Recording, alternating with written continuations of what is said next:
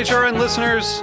As we celebrate our 15th year, we are deepening our commitment to giving voice to the next generation of food systems storytellers, and we need your help. Our internship and fellowship programs help activate new possibilities for underrepresented and underestimated young people through experiential journalism, audio engineering, and production training. Through these unique programs, HRN helps food equity stewards build essential workforce readiness skills that expand their potential and foster economic mobility. Please consider supporting these critical programs. And with a minimum donation, you can be entered to win a dinner for two at an amazing restaurant in one of 8 cities and tickets to a concert at a great venue in one of those cities. We have incredible partners across the country who have donated, as they also share our passion for helping to educate the next generation of food systems storytellers. Check out heritageradionetwork.org/15 to donate and enter to win today. That's heritageradionetwork.org/15 to donate and enter to win today. And make sure you donate before March 31st. Thank you. Today's program is brought to you by Heritage Foods USA, the nation's largest distributor of heritage breed pigs and turkeys. For more information, visit heritagefoodsusa.com. You're listening to Heritage Radio Network. We're a member-supported food radio network broadcasting over 35 weekly shows live from Bushwick, Brooklyn. Join our hosts as they lead you through the world of craft brewing, behind the scenes of the restaurant industry, inside the battle over school food, and beyond. Find us at heritageradionetwork.org.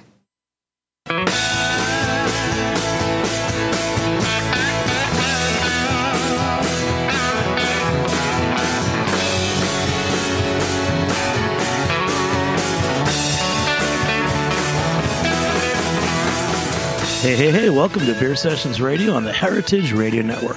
I'm Jimmy Carboni from Jimmy's Number 43 and the Good Beer Seal. Today is Tuesday, May 16th, 2017. We've got some great guests today with us at Heritage Radio Network. We'd like to welcome to the show Kyle Hurst. How are you, buddy? Good. How are you, Jimmy? Good. So Big Alice, you guys celebrated Queen's Beer Week? We did. Yeah, it was a very busy 10 days for us, but a lot of fun, and I think my liver is mostly recovered. Well, we're here to do some more damage with you, but we'll also be talking. I think the theme tonight, we're going to talk more about summer beers and beer cocktails, and whether it's micheladas or some kind of watermelon beer thing or a radler. There's a lot of things that people drink for summer that I don't usually drink, but we're going to learn about that today. And we got our first time on. We got Jeff and Brett from Keg Lantern Brewing in Greenpoint.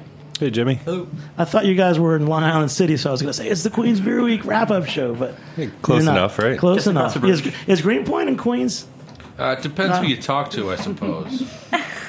But no. I learned something on every show. And then we're going to taste some Radlers and talk about new startup beverage and beer companies. We got the crew from Alice Brew. How are you guys? Introduce yourselves. Hey, good. I'm Maria. I'm the co-founder of Alice Brew Radler. Hey, I'm Amy. I'm the director of marketing at Alice Brett Taylor.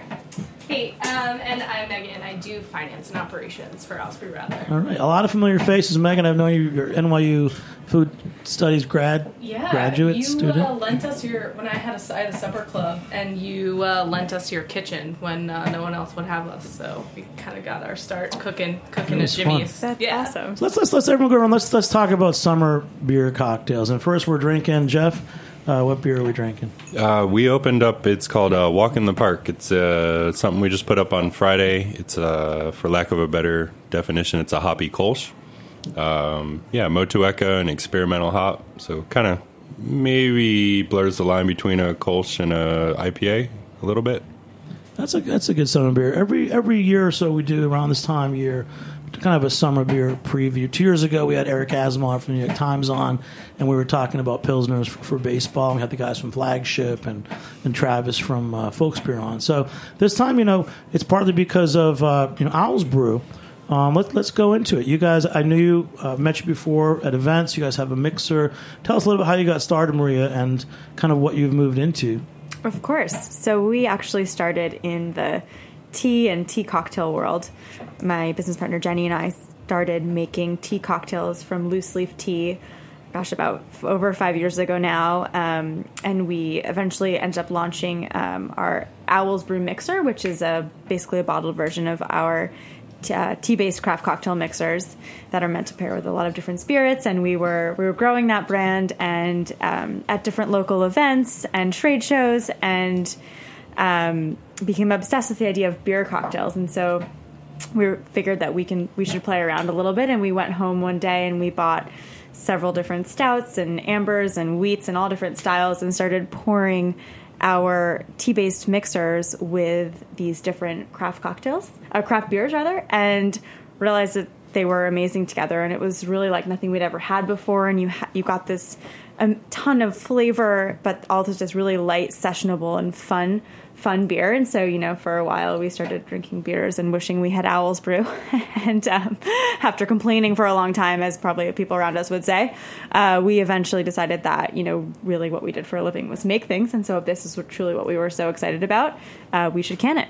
And that is Alice Brew Radler. So Alice Brew Radler is a mix of our craft beer bases. So there's a wheat, an amber, and a stout. And they're all mixed with fresh brewed tea. It's about 60% beer, 40% tea. Awesome. We're going to talk more about that and taste it too. And Kyle, we just tasted a Kolsch. We're going to taste a Radler. Are there some summer style beers that you like, or a beer cocktail that you like? It's actually Maria brought up an interesting point. So one of the staples of Queen's Beer Week, you mentioned that earlier, is we do a beer cocktail event every year. Hosted by Sparrow Tavern in Astoria, and love those guys. They took our Kolsch. They carry our mix. They do our mix. They do. Awesome. They took our Kolsch. We do a lemongrass Kolsch, which actually we made a lemongrass tea, mixed that with the Kolsch. But they then took a tea and some lemonade and made a super delicious beer cocktail amazing. out of it, and it was so good. And so I guess if that's any indication of what you guys are doing, I'm really looking forward to trying some of your stuff. Yeah, there's something. I looked up beer cocktails today. I don't usually drink them. I've kind of shied away from them. And there's things like Michelada, which everyone seems to know. I read a really cool one on Food 52. If you have to go, that's my level of what I want from a beer cocktail. It's called Brolio Shandy. There's like Amaro and a little orange and a wheat beer, but it's in a highball glass with ice. So that's my issue with a lot of beer cocktails. I feel like some of them are like the kind of thing that kids in college make, where it's like one guy said it's hop, skip, and a jump, and it's like beer, vodka, lemonade, and a sweet syrup. And I'm like, but I don't really want to drink those kind of drinks. So how can we do better with our summer cocktails? Personally, I think a lot of the best beer cocktails I've had are really about simplicity and using one or two ingredients to really make something that's flavorful and fresh. And part of our motto in our brand is we say drink wise, and we only use whole real ingredients. So we use watermelon juice if there's watermelon in it. We don't use any flavors or anything like that. So you actually get the true essence of what you're looking for in terms of flavor. So I don't know. Some of my favorite cocktails have like two ingredients. I don't know, Amy. Yeah, no. I mean, before I started working at Alice Brew Radler, I used to love putting Campari in IPAs. I did a lot of PR work with Campari and Aperol. So the bitterness in the IPA is paired with the bitterness in the Amari was awesome and really refreshing. And I see a lot of that in Alice Brew Radler. And with our beers, we do obviously to make some cocktails. So that's my jam is our amber ale. It's a Darjeeling with strawberry and hibiscus, and it's awesome with a little bit of bourbon in there. Wicked watermelon. It's a wheat beer as well with white tea, pomegranate, and watermelon. Awesome with tequila, with gin, with moonshine. So you kind of can amp up the ABV and give your beer cocktail a little bit more of a kick. So I think right now, what are we trying? The Blondie. So the Blondie is a wheat beer with English breakfast tea, lemon, and lime. Really refreshing. Again, these are 3.8% ABV, so pretty low. But if you wanted to put some vodka or tequila in there. So they're like a Radler type drink, but they're also... Actually, it would be a good mixer. It's got a little citrus in there. I can see that. So you're mixing a mixer. You can get super creative. And with Jeff, Jeff over here, you guys... Let's talk more about just the more craft brewing. I'm not knocking you guys, but for craft, Jeff, I wanted to have you on for a while. I knew you from Greenpoint Beer and Ales. Sure. So you're at a new brewery now. Yeah. About February 1st, Patrick Allen jumped ship, moved upstate, and took the family up to a farm and is helping open a brewery called Westkill. And Wait, so, Jeff, he's not living on a farm upstate. Not like that. He's not with like us. that. Right, okay. Yes. We've seen him since. He's healthy and happy. All right, good. Is it a subsistence farmer, Kyle? Well, no, just when you tell your kids, Take a dog the upstate. pet went to live in a farm upstate, he's not coming back. So Nothing just like want to make that. sure Patrick was okay. All for the better. So I had an opportunity to slide into his position and work with Brett, and They're still looking for him, Kyle. Maybe. You're a storyteller, man. According to I Jeff, love Patrick's this guy. alive and well, but I'm skeptical. I've seen pictures. So the opportunity to work with Brett currently in the basement on a 3-barrel system at Keg Lantern was really intriguing, but we're working towards opening a bigger space in Red Hook. And, the opportunity to be sort of on the ground floor of a larger new space was certainly intriguing. And then Brett, are you working there too? I know you from the homebrew scene. Yeah. So I had been working in journalism for a long time and working 1 day a week. At the same time, working 1 day a week with Strong Rope. And I took a buyout from journalism and went full time at Keg and Lantern back in October. And Jeff coming along was kind of a dream come true because we're friends from way back in the homebrew scene. But we get to work. He gets to work with Brett, and we get to work with Brett because we brought a lot of Brettanomyces into the brewery. So, and then you guys, you know a lot about beer styles, and you kind of go pretty deep with your knowledge. I've heard of Radlers before, and there's a Shandy. Are they the same thing? Do you know? Those aren't beer styles, are they? I'm going to defer to the professionals over here. Are Radlers and Shandies the same thing? So, no, I think is the answer. They're very similar styles. I mean, they're both beer mixed with something else. The Radler, we actually called our product a Radler. We went back and forth kind of on what to, because when we first started making them, we were pouring beer and tea together, and we called it a beer cocktail, and then people sort of, as we've discussed, there's a lot of different explanations for a beer cocktail, and then we thought about hard tea, and everyone sort of immediately thought that was something like a twisted tea, which we're so far away from. So we actually discovered the story of the Radler, which goes back to Germany in like the 1920s. And there was a very entrepreneurial innkeeper during the cycling boom who carved a bike path off the main bike path to his beer garden. And it was great for business until one day, like 13,000 cyclists showed up. He was like, well, I don't have enough beer for all these people. So he went into his basement and he dumped all the lemon soda he had into his beer and called it a Radler Mass, which means cyclist in German. He's like, you can have a bunch, you won't fall off your bikes.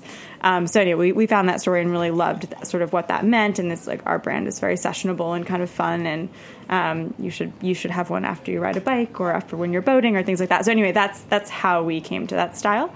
But they're very similar. Yeah, I think Shandies use ginger beer or some Lemonade. other kind of soda. Lemonade, yeah. Radlers use lemonade, lemon soda. Yeah. So other sodas. Shandies tend to be a little higher in EBV, I think, too. And they're... So we partnered throughout the summer, Jimmy, with a Brooklyn-based lemonade company, Renegade Lemonade. A little shout out to them. An award winner last year. So we actually take some of our beers and mix them with lemonade. We do it 1 weekend of summer, each month throughout the summer, and super popular. Same thing, light drinking, refreshing. We get a lot of cyclists in at our place, not specifically for cyclists, but it's something you can consume and still operate a bicycle anyway. Tipple, not topple.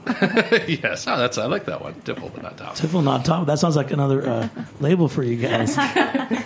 Pretty sure it's on our can somewhere. And then Jeff and Brett, you guys are whispering over here. So you're supposed to whisper into the microphone.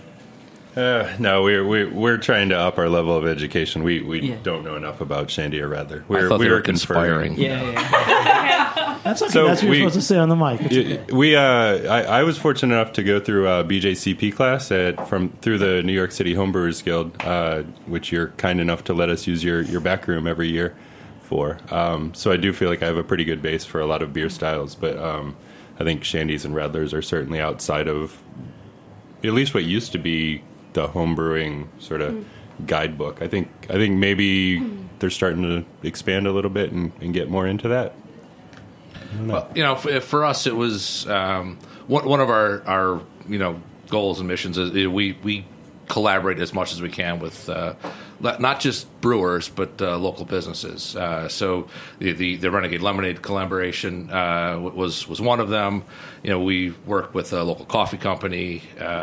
We brewed a beer actually today with Bronx Beer Hall out of the Bronx. So we try to do as much as we can with everybody else. So it wasn't we were seeking to do shandies, but actually John, the other brewer at Big Alice, had met Bailey from Renegade Lemonade at the Astoria flea before it disbanded. But just loved her stuff. Similar to what we do, where she was infusing different ingredients, flavors that are kind of non-standard, almost agriculturally focused like we are. So it was kind of a natural synergy, and the beer and lemonade went together really well too, which was a nice plus. But yeah, I mean, I've had I remember being a really hot event, and there's Abita has a strawberry lemonade type beer that I've liked. But I always think about Mayor Bloomberg putting a light beer on ice in the summer, and I might do that with some ciders, but I don't feel like I can do that with beer. So, Kyle, what's this beer before we take a break? This is nice. This is our Honey Wit. So like I said, we use a lot of agriculture. We are a New York State farm brewery, so every one of our beers is made at least in part with New York State grown malts and hops. To expand upon that, we actually sponsor our own beehive. So this honey, or at least much of the honey we get, it comes from rooftop hives in Queens. So this, in the spirit of summer beers, it's a Belgian-style wit beer. So toasted coriander, fresh orange peel, and rooftop honey. So it's checking in at just under 5%, I think 4.7 on this one. So light, refreshing, easy drinking, and easily our most popular beer. That is awesome. We've already tried a Kolsch, we've tried a Radler, and we've tried a Honey Wit. We're off to a great start here. We'll be back in a few minutes on Beer Sessions Radio. All right. Cheers. Good.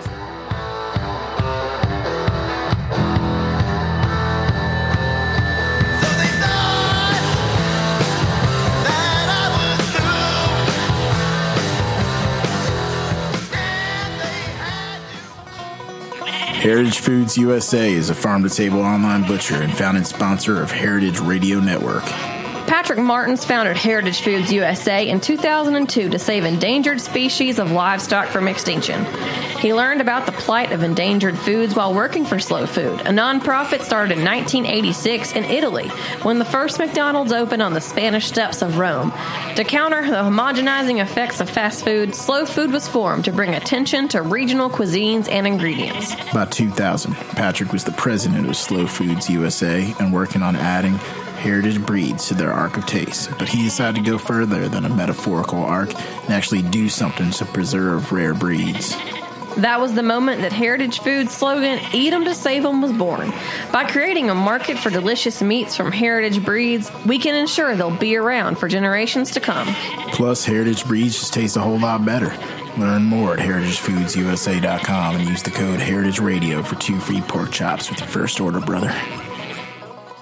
Hey, welcome back to Beer Sessions Radio on the Heritage Radio Network. We're getting a lesson in how to talk on the radio, but that was a cool ad. Heritage, Foods USA with heritage breeds, and I like David. Who was that guy, that farmer guy that was talking? I liked his voice. That's Joe, who works at Heritage Foods USA. That's a good one. Hey, we like those heritage breeds. Yeah, thanks to Patrick and brother.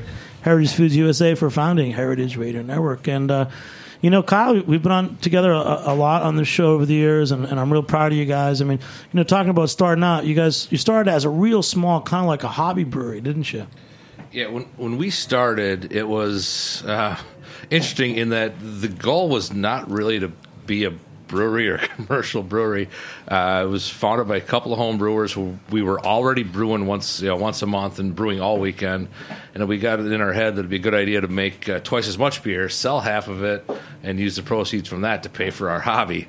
So we went through and filed the license. It wasn't going to cost us a whole lot of money. We bought a 10-gallon, or it was a half-barrel homebrew system.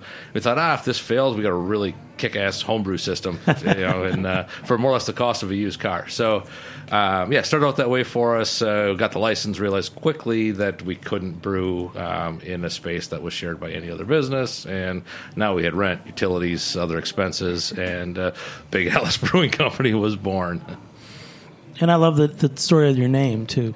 Big Alice. So people often ask us, who Alice is, who's Big Alice, and the question they should be asking is, what is Big Alice? So if you've ever been to Queens, there's right on the East River, big red and white smokestacks, power plants, been in countless movies, but you can see it from anywhere in Queens.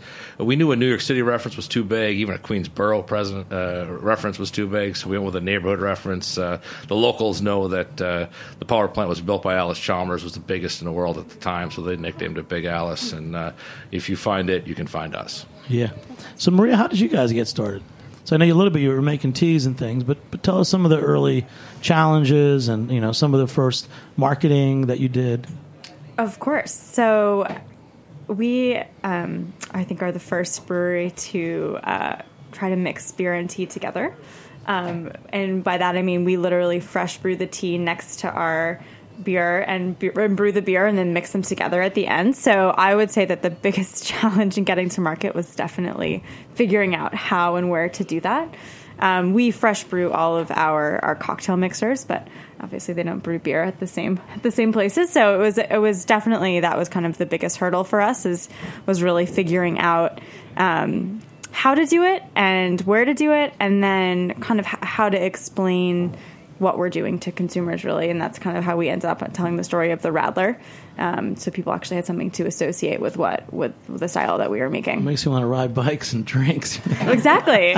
Maybe go to the beach. I think one of the other interesting challenges, like talking about growing out of a homebrew space, is that we had to make 100 barrels our first run. And so, like, before that, I was in our office in Chelsea with a corny keg, like brewing tea and carbonating and like trying to get all of those ratios. Like investors walked in. Those are just for samples, though. And I was didn't sell those. Hi, like just like for in office to like for us to see what ratios were working and what was and wasn't working, and getting samples from the brewery.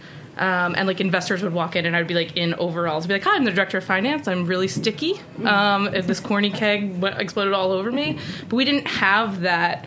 There was no like 3-barrel learning curve. It was like 100 barrels. So it has to be right, and it has to be right now. So what was your solution? What is your current setup? How did you figure out how to do both in the same space? So we met with a lot of brewers and a lot of breweries, and found a brewer and a brewery that were open to doing it. And the way their brewery is really uniquely set up, and they actually are brewing the tea in the lauter tank. And so the temperatures are about the same, and setup-wise, it works. So, yeah, it was really like a real trial and error. And also finding someone who was, like, shockingly, so many brewers were just like, no, I know. Yeah, it was also right. But someone who's open-minded enough to be like, okay, we'll give what you guys are talking about a try. We know how to brew beer, but we'll try tea. Yeah, and I think when we started talking to him about the botanicals and like how we come up with tea blends, and he sort of realized that we knew what we wanted and we knew what taste we wanted and we knew what we were talking about, he was like, all right, we'll figure out a way to do it. I mean, Jeff, isn't making beer kind of like brewing tea in the early stages? Yeah, I think there are certain elements that are certainly overlapping, and there's a mindset that's probably similar. And I kind of sympathize with some of the struggles you might have gone through, because I think that there are probably a really high proportion of people who make beer, brewers, who are so hardcore into beer that it's sort of blinders on that, and it's anything outside of that might not be interesting or as intriguing to them as just making another beer. I know for us, I'm a big beer guy. I don't know anything about, spirits or, cider or whatever. We lost a customer because of my ignorance over cider.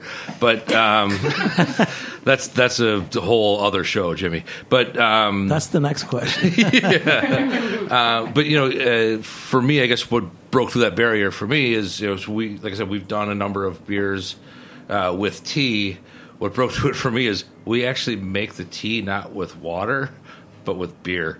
So for me, I'm like, all right, I'm using my beer to make tea, and I'm like, so this is awesome. So like, it more or less was an ingredient in beer but it was tea leaves or something else. We focus a lot on local, organic, fresh, all those things, and tea is all of those things often. So it's great. Are you guys actually like a brewery or a contract brewery? Or what's your permit to sell? Yeah, we work with a contract brewery at the moment. I was going to say, to your point though, it's actually, I mean, it's kind of amazing when you start playing with tea and botanicals, the flavors that you can actually create. And, we have a tea company as well. We do loose leaf tea for a lot of restaurants and coffee shops and hotels in the city. But, you can drop hibiscus into something and it completely changes the flavor profile. Like, that's my jam. It's a bright pink color when we pour it. And it's all from the hibiscus. So it sounds like you've just begun to sort of play around with a goza with hibiscus. And, we play with it too. It's like, all right, do we do it after fermentation? Do we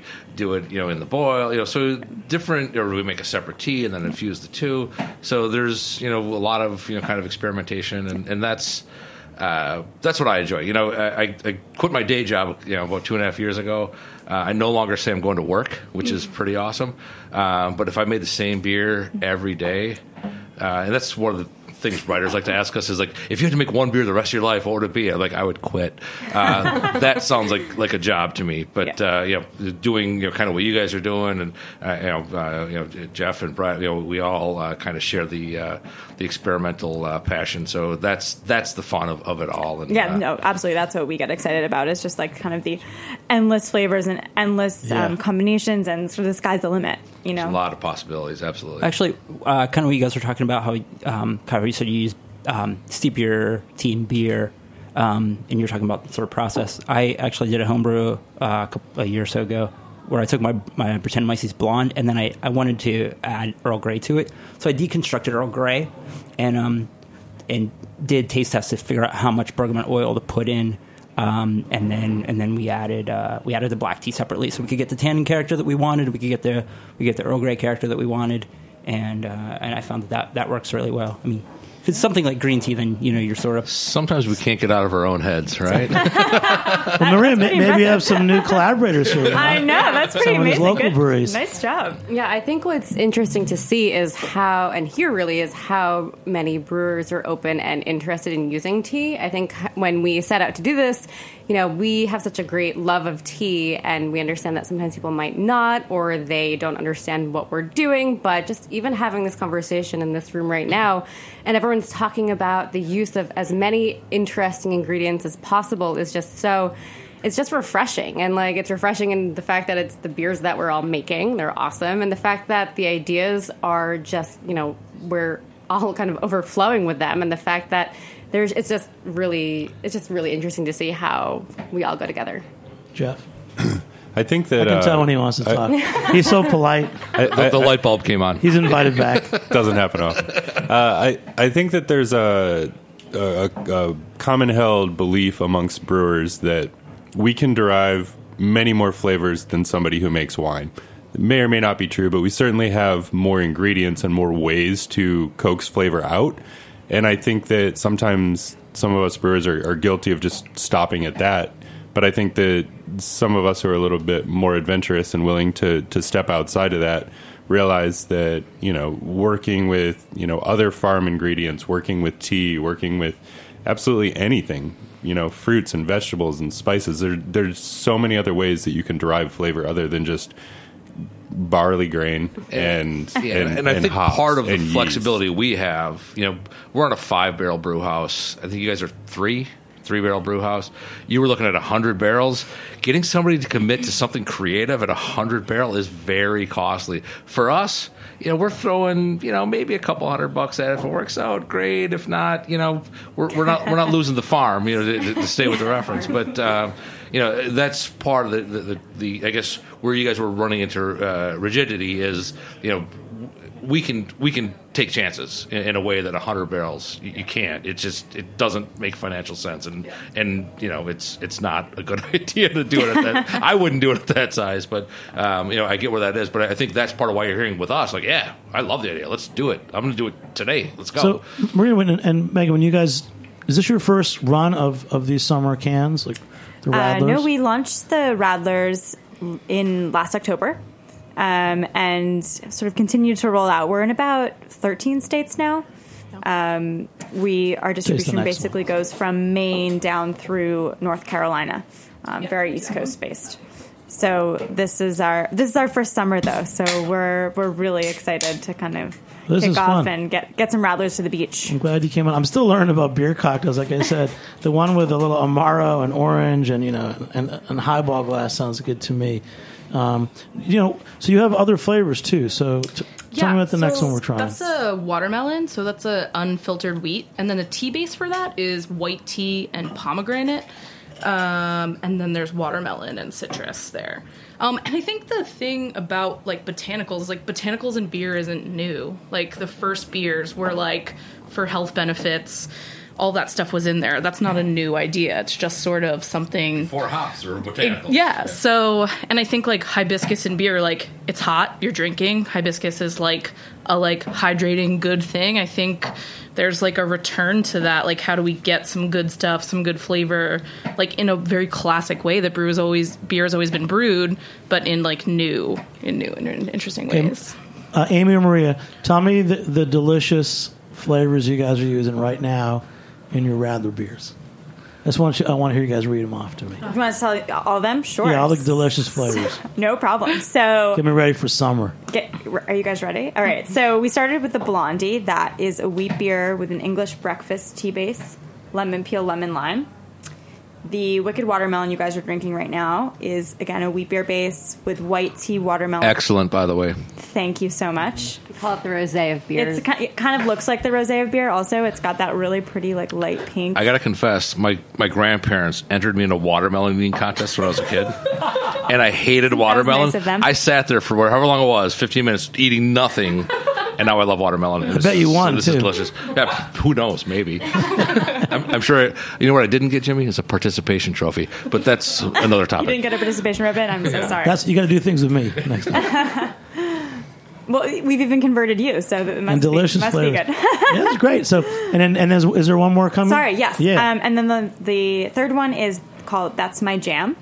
It is an amber ale base with Darjeeling tea, hibiscus, and strawberry. Great. This is so cool. We're going to talk more about teas and mixers and summer beers. We'll be back in a few minutes on Beer Sessions Radio. Let's open that one up. Woo! Yeah, this one.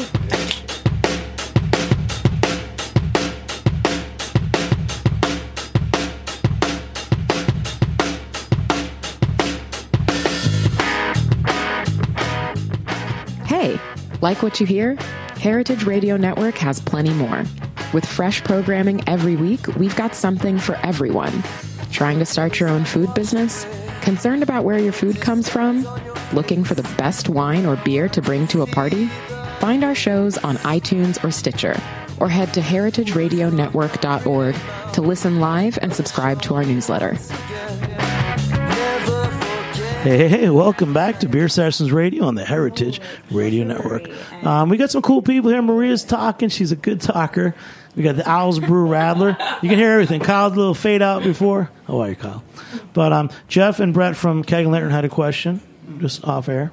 I don't have so much a question, just as some admiration for the fact that they're using real ingredients and not using extracts or artificial flavorings or anything like that. But with the Wicked Watermelon, it tastes almost like a Jolly Rancher, almost like a really candied watermelon. You're getting so much real, true watermelon flavor, and that's really difficult because there's so much water in watermelon that you try to make a watermelon beer, and it's really hard to get the watermelon to express itself.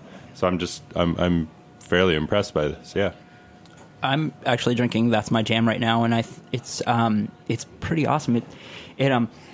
Sorry, I'm taking a sniff here. It actually it really smells like whole wheat toast with some raspberry jam or something on it. I think there's something really great about the maltiness in the amber ale and the tannin of the tea and that preservy kind of thing. Right. Then it's really works. And the hibiscus is smelling a loaf of bread. It is. It smells like it's like when you first open your toaster. Yeah. Well, for brewers and everyone in the room, again, looking up summer cocktails today for the first time in my life, I noticed that many summer cocktails are made with wheat beer, but your Radlers are using wheat beer as the base. Yeah, so we have 2 wheat beer bases, the Wicked Watermelon and the Blondie, and then the jam is actually an amber ale base.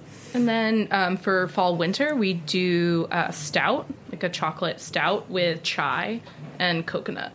And Kyle, or guys, why do you think that wheat is such a successful, blending beer for beer cocktails or these type of drinks? Wheat beers are typically unfiltered, so you get a lot of character from them that otherwise would be stripped away by a filter. So I think they lend themselves, really well to this type of endeavor where you can blend them and mix them but they're not heavy. So it's even though they're unfiltered, they're super light, easy drinking, and a lot of flavor. Kyle, do you have any summer beers coming up that we haven't tried? Got the Honey Wit. We talked about the Honey Wit. I made mention of our lemongrass Kolsch earlier. We do. That sounds really good. Hibiscus Goza is a great summer beer. So Gozas, if you're not familiar with the Goza style, get familiar. It's a great style. I could talk about our beer, but the style in general is awesome. So sea salt, coriander. So it's slightly sour. But, the coriander and the salt, it actually makes it just kind of finish nice and dry and refreshing, and they're often very light, flavorful. Like I said, ours is made with hibiscus. But, so we do a lot of those. We do a dry hop sour series, which is also very crisp and clean and super refreshing. About 3%. So we try to highlight the flavors of individual hops. We've used Motueka. I know that you said to use that, Jeff, in the in your hoppy Kolsch, and we got Equinox right now. So we've got some really fun, really cool hops out there that it's a way to kind of educate yourself of hop flavors and profiles too. Yeah. And then since we're talking summer beer cocktails, let's just talk summer cocktails. Alice Brew crew, give me 1 or 2 kick butt summer cocktails that I can make with either your Radlers or your regular Alice Brew. Amy, I know you had one. Yeah. So I just made a cocktail this weekend for some friends. I call it the Millennial Pink Whiskey Sour. It uses our pink and black Alice Brew cocktail mix, which is the Darjeeling with strawberry and hibiscus. And Kings County recently released a strawberry and ginger moonshine, so it has this really light pink color to it. It's really pretty. With lemon and egg white and a little bit of simple syrup. Shake it up. It's awesome. Perfect for summer. Looks pretty, tastes pretty, and packs a punch. I know you guys have really tapped into the cocktail scene. I think I first tried your product last year. That was at the Bartenders Guild Week. There was something like that in New York City. Unofficial Bartenders Week in February. We did a few cocktails with Cass Krupnikas and also Queen's Courage. The New York Honey Whiskey. Yep. Yeah, it was really awesome. They were really versatile, just follow similar... Queen's Courage is awesome, by the way. It's really good. It's really, really delicious. We've made a couple of cocktails with them. They're neighbors of ours in Long Island City. They're Astoria based, but their tasting room is in Long Queens? Island City. Wait, yes, both of which, Jimmy, are in Queens. Keep up with your geography lessons. What happens on July 11th?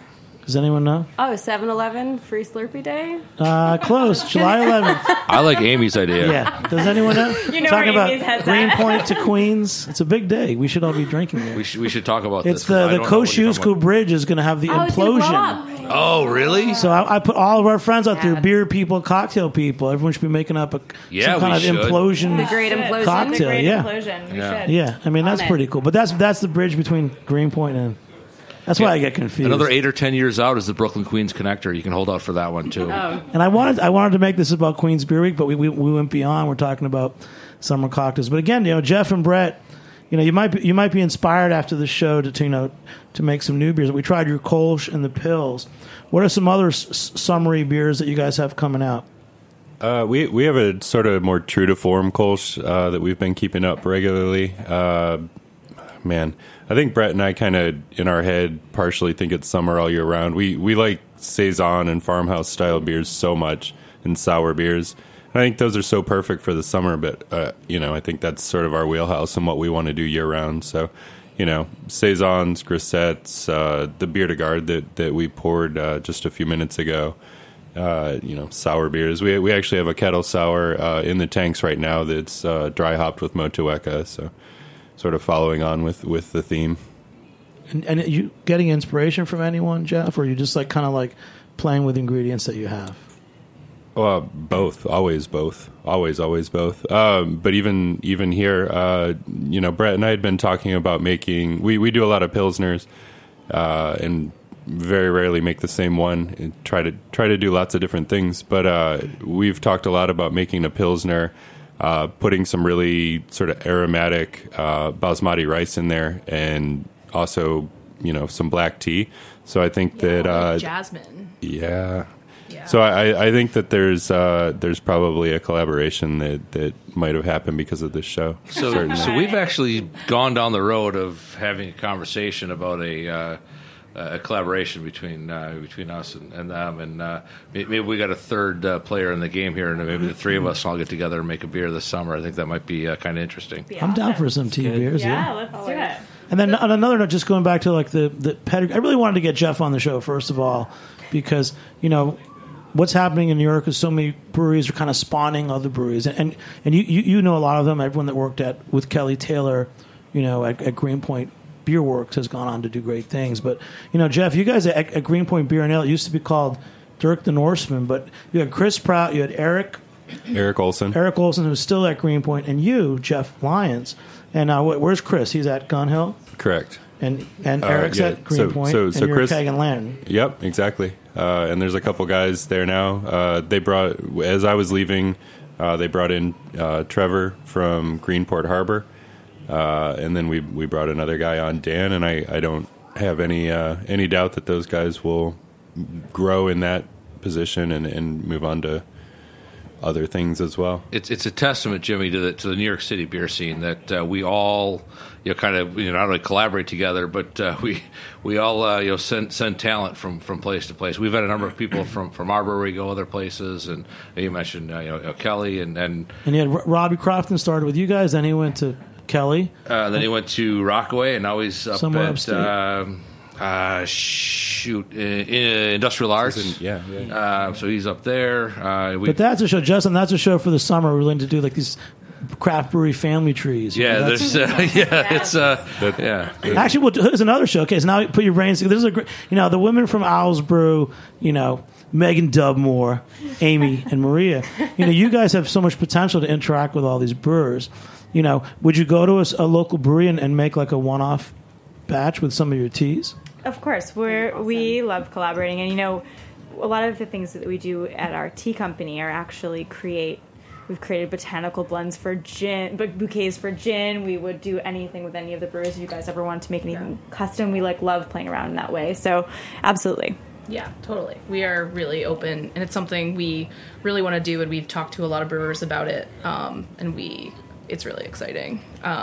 Especially, Amy and I were just talking, we do, Jenny came up with these Amaro tea blends, like the Campari tea. Is, like that. It's it is Jenny's ability, she's not here, but her ability to flavor match. She basically, we sat down with people from Fernet, and they were like, "How did you do this?" And they're non-alcs. She literally recreated tea blends, the peppermint flavors using and burdock different. And she's done a whole line of non-alc sodas, obviously, but recreating root beer with D and botanicals, and it's really amazing. So we love playing. Yeah, we'd love doing that. I kind of just started thinking about a whole. I mean, over the past week or two, not just now. Of a whole series of saisons that are sort of botanical heavy, sort of brewing, sort of what is maybe becoming our standard saison, and then just changing each one this way or that. So I think we have a lot of talking to do. Yeah, I think there's this way in when you start there are ways to get florals from real flowers that aren't just florally hops. Talking about jasmine and rose, and bergamot flowers. We've actually used not the oil, the flowers. Mm-hmm. It's really, really cool. There's endless. Have you guys done any foraging? I, in my personal life, have done a fair amount of foraging. Nope. I was an organic. I lived on an organic farm for a while, but But I would bet a few people in our office have. Yeah. It's something that actually we started exploring this year. Actually, at the Craft Brewers Conference, there was a whole session about it, and we're kind of geeked up. John more so than me, but the two of us, we love the idea of just going out, let's just gather dandelions. Let's make something that you can just go out and forage and gather and make something awesome out of it. I would drink some kind of weird fiddlehead saison or something some kind of pickly ramp. And you know what I love? I see you two nodding over there. You're on board. But you're getting back to history. We had a few years ago, the two brothers up in Maine wrote it's like the Homebrewer's Garden book. I got to pull that one up. But ginger and dandelion were traditional bittering. Yeah, like spring tonic. That's what when your allergies, like local honey and dandelion. But it's amazing what grows in Prospect Park. I mean, you could make. I was actually going to see if I could get enough raspberries to do a homebrew batch of like a framboise or something like that. There's so many berries there. It's pretty amazing. You just have to, if you just start paying attention to what's growing, it's insane. And that's sort of wraps everything back around to where we started about being small and the beauty of experimentation, and doing small batches allows you to do things like we were just talking about, foraging and all this experimentation. Whereas, making an enormous amount at one time, even if you know what you're doing, it might be really difficult to start sourcing the materials for that. This has been a really awesome show. Kyle, great having you on, man. Jimmy, thank you. I always enjoy being on the show. And then Alice Brew Crew, you got any final statement or... No, thank you so much. I feel like there's a lot for us all to talk about now. After, you guys are great. When we go off air, so genuine, and it was awesome to have you off. I'm really proud of the new products you're making, and we're going to keep up with you guys. Thank you so much. And Jeff and Brett, next beer coming out that we should buy from Keg Lantern. We have a dry hop kettle sour. We have a new Pilsner coming this week. It's sort of, never ending. Five new beers a week usually. So that's great. Jimmy, one quick thing. Big Alice 4-year anniversary party, Sunday, June 11th. Everyone come by. Wow. And then July 11th, the Kosciuszko Bridge implodes. I got to shout out to New York State. Taste New York's been such a big sponsor of our show. Last year, they sponsored us to go to the On the Road episodes upstate. Tomorrow, if you're listening live, May 17th, 5 p.m., the Governor Cuomo's New York Beer Challenge. That will be downtown Pier A in Battery Park. And then the public event is May 24th. It's called Taste New York Experience. There's some great New York wine, beer, cider, and spirits from all over New York, all the regions from Western New York, Hudson Valley down to New York City. And highly recommend that. Again, check it out, Taste New York Experience. And thank you to Taste New York for all their support of our show. And also we have a special event coming up next week, the Great Brooklyn Grill Out, cookoutnyc.com, and I'm pretty sure you can come and taste the Owl Brew Rattler there, right, Megan? Yeah, Amy? I forwarded that along to our brand rep. It's going to be great. We'll George Motz is flipping 500 smash burgers. So thanks, everybody. One more time. Say your name and go around the room. Kyle Hurst, Big Alice Brewing Company. I'm Megan Moore from the Alice Brew. Amy Yakuboff from Alice Brew. Maria Littlefield, Alice Brew. Jeff Lyons, Keg Lantern. Brett Taylor, Keg Lantern, also. Thanks so much for joining me here on the Heritage Radio Network. I'm Jimmy Carboni. Thanks to our producer, Justin Kennedy, intern Hillary Fassett, and our engineer extraordinaire, David Tatasciore. We'll catch you next time on Beer Sessions Radio. All right. Cheers. Yeah. Bye.